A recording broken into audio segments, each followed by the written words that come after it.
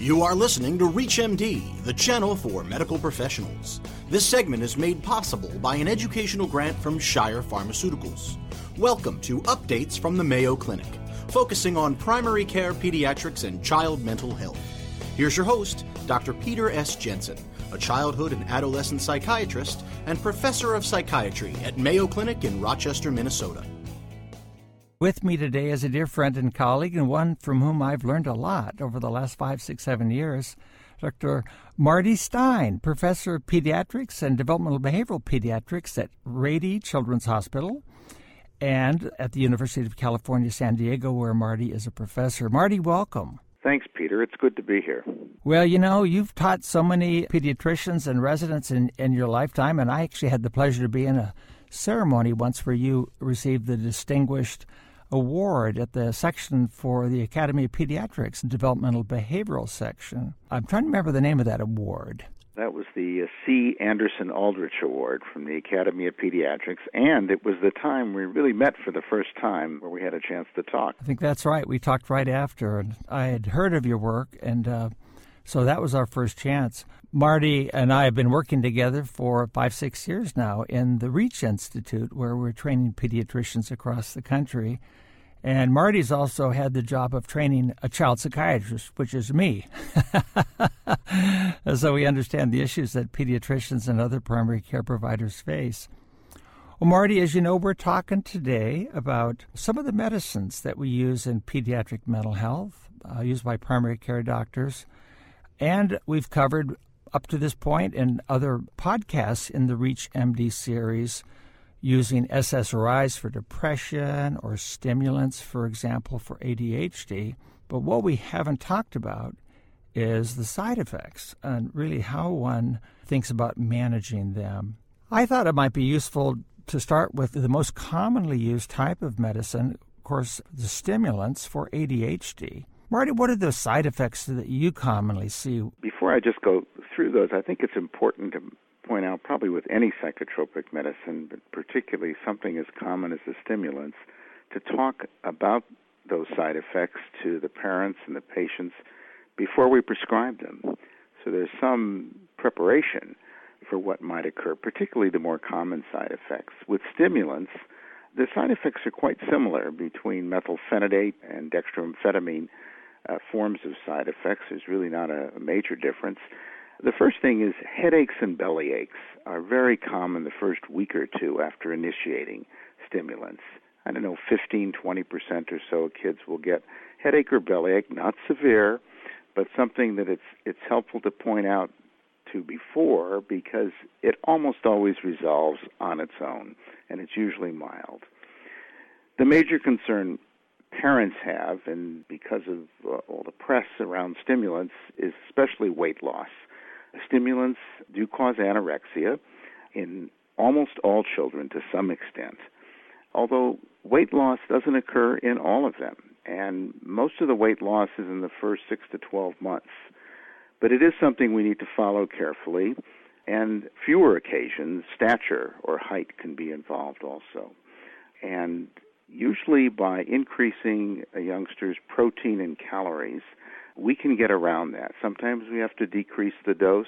Rarely we have to stop the medication because of weight loss. Most of the time, increasing calories, particularly proteins, will do it. On the stomach aches, most kids get over those pretty quickly when the 1 in 5 or so do have them. I like the way you prefaced all of this by always kind of advising the parents ahead of time so they and the kid know what to look out for. Is there anything that you recommend to them that they should do to avoid the stomach aches, or anything they could do so they're less likely to have those problems? I usually don't, Peter, because the stomach aches are quite mild, and I think most parents and children can tolerate it as long as they're prepared for it. A more significant pain episode is not common at all, so I generally don't talk about any dietary changes. But it sounds like you always do have them take the medicine on a breakfast or with something in their stomach? Certainly if they have the abdominal pain, yes. In general, it doesn't matter whether they're taking it with or without food, although most kids will be taking a dose in the morning when they have breakfast. So you mentioned that it's really a minority of kids where you're so worried about weight that you had to stop the medication altogether. Say you were using one of the typical stimulants, and then you just felt like, boy, they just stopped eating and were losing weight. What would you do? Are there other medication alternatives at that point? Well, I would want to see objectively what effect it's really had on the weight. So, of course, we monitor these with every follow-up visit. If they've really plateaued their growth, that is, they're not gaining anything or even lost weight, and the stimulant's working well, I might first try to just decrease the dose and see if we can still get a good effect against core ADHD symptoms on the one hand, but not decrease the appetite as much. If that doesn't work, or if the appetite suppression is more severe, I try the other stimulant. In other words, if you have a child on an amphetamine and there's anorexia and weight loss, they may not get that side effect with the other stimulant, which would be methylphenidate. Although both can cause that side effect, in the individual child, one may do it and one may not. You know, I'm reminded of the recent findings from the MTA study that, I've been a part of for a number of years.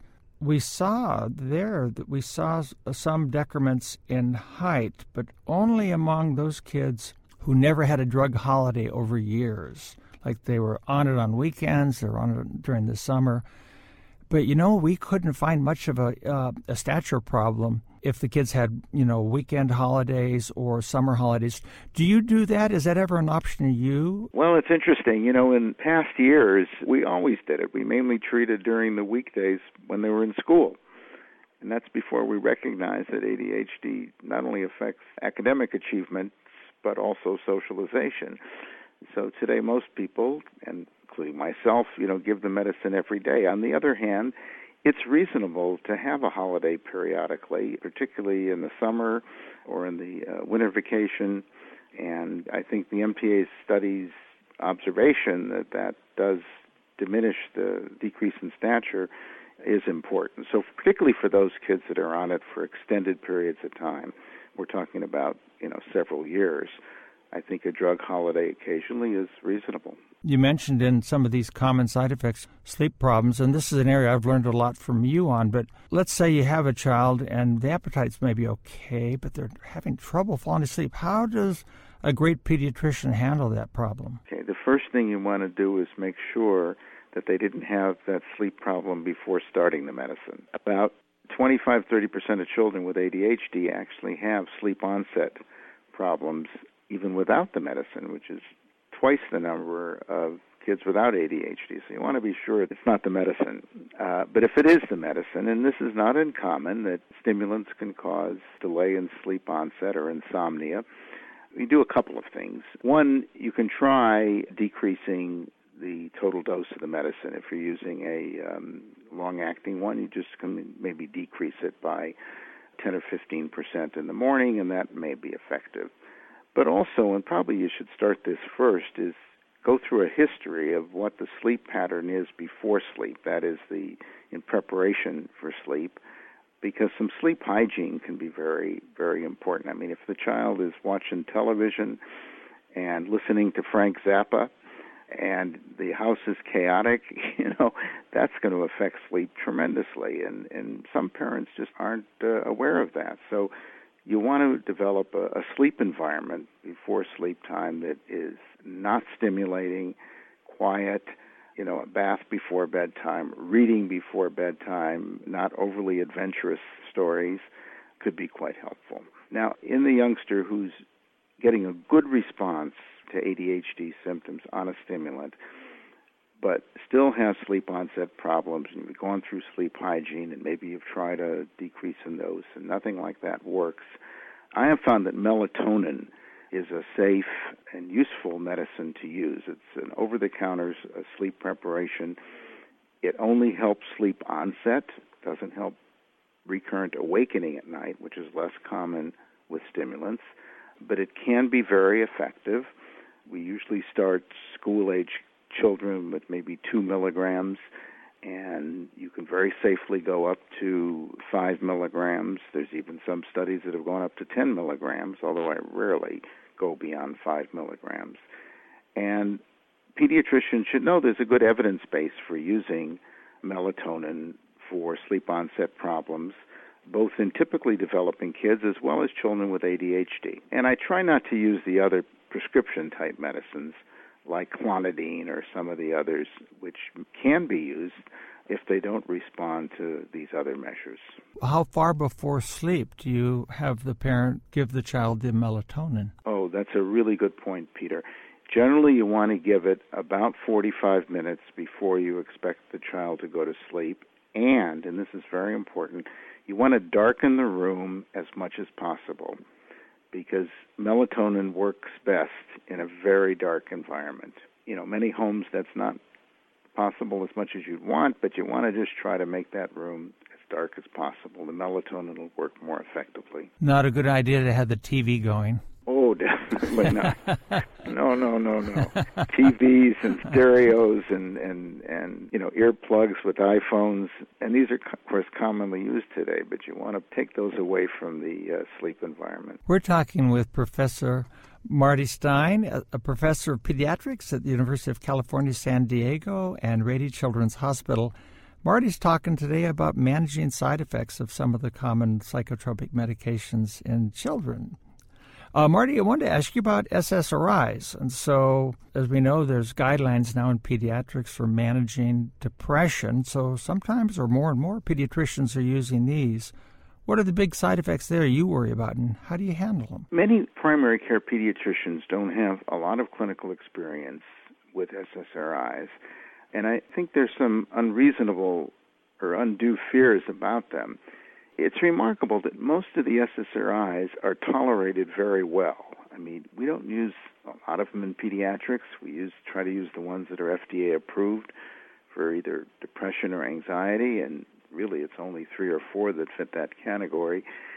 And most of the kids tolerate them very well. Again, like stimulants, there can be a little belly aches and headaches and fatigue and maybe a little sleep onset problems initially. Most of the time, those resolve also after several weeks.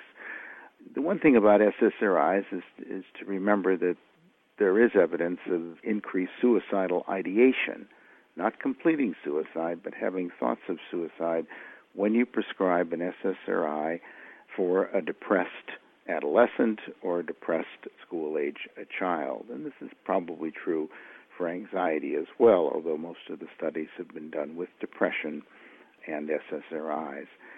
And I think it's important to put it in perspective for parents and for older children that it can be associated with thinking about suicide, but not actually planning suicide, not in a detailed way planning suicide, but just some thoughts of suicide, which many children and adolescents with depression, of course, have before initiating an SSRI. The first symptom that kind of anticipates the suicidal ideation is agitation. And I always point that out to parents when they get agitated beyond what you're usually accustomed to seeing the child. That's when I want you to call me, because that may be the prodrome to suicidal ideation. So, Marty, there was this big black box scare back in early 2000s, and people were claiming cause and effect, and I know there was a lot of, maybe 20% drop in prescriptions.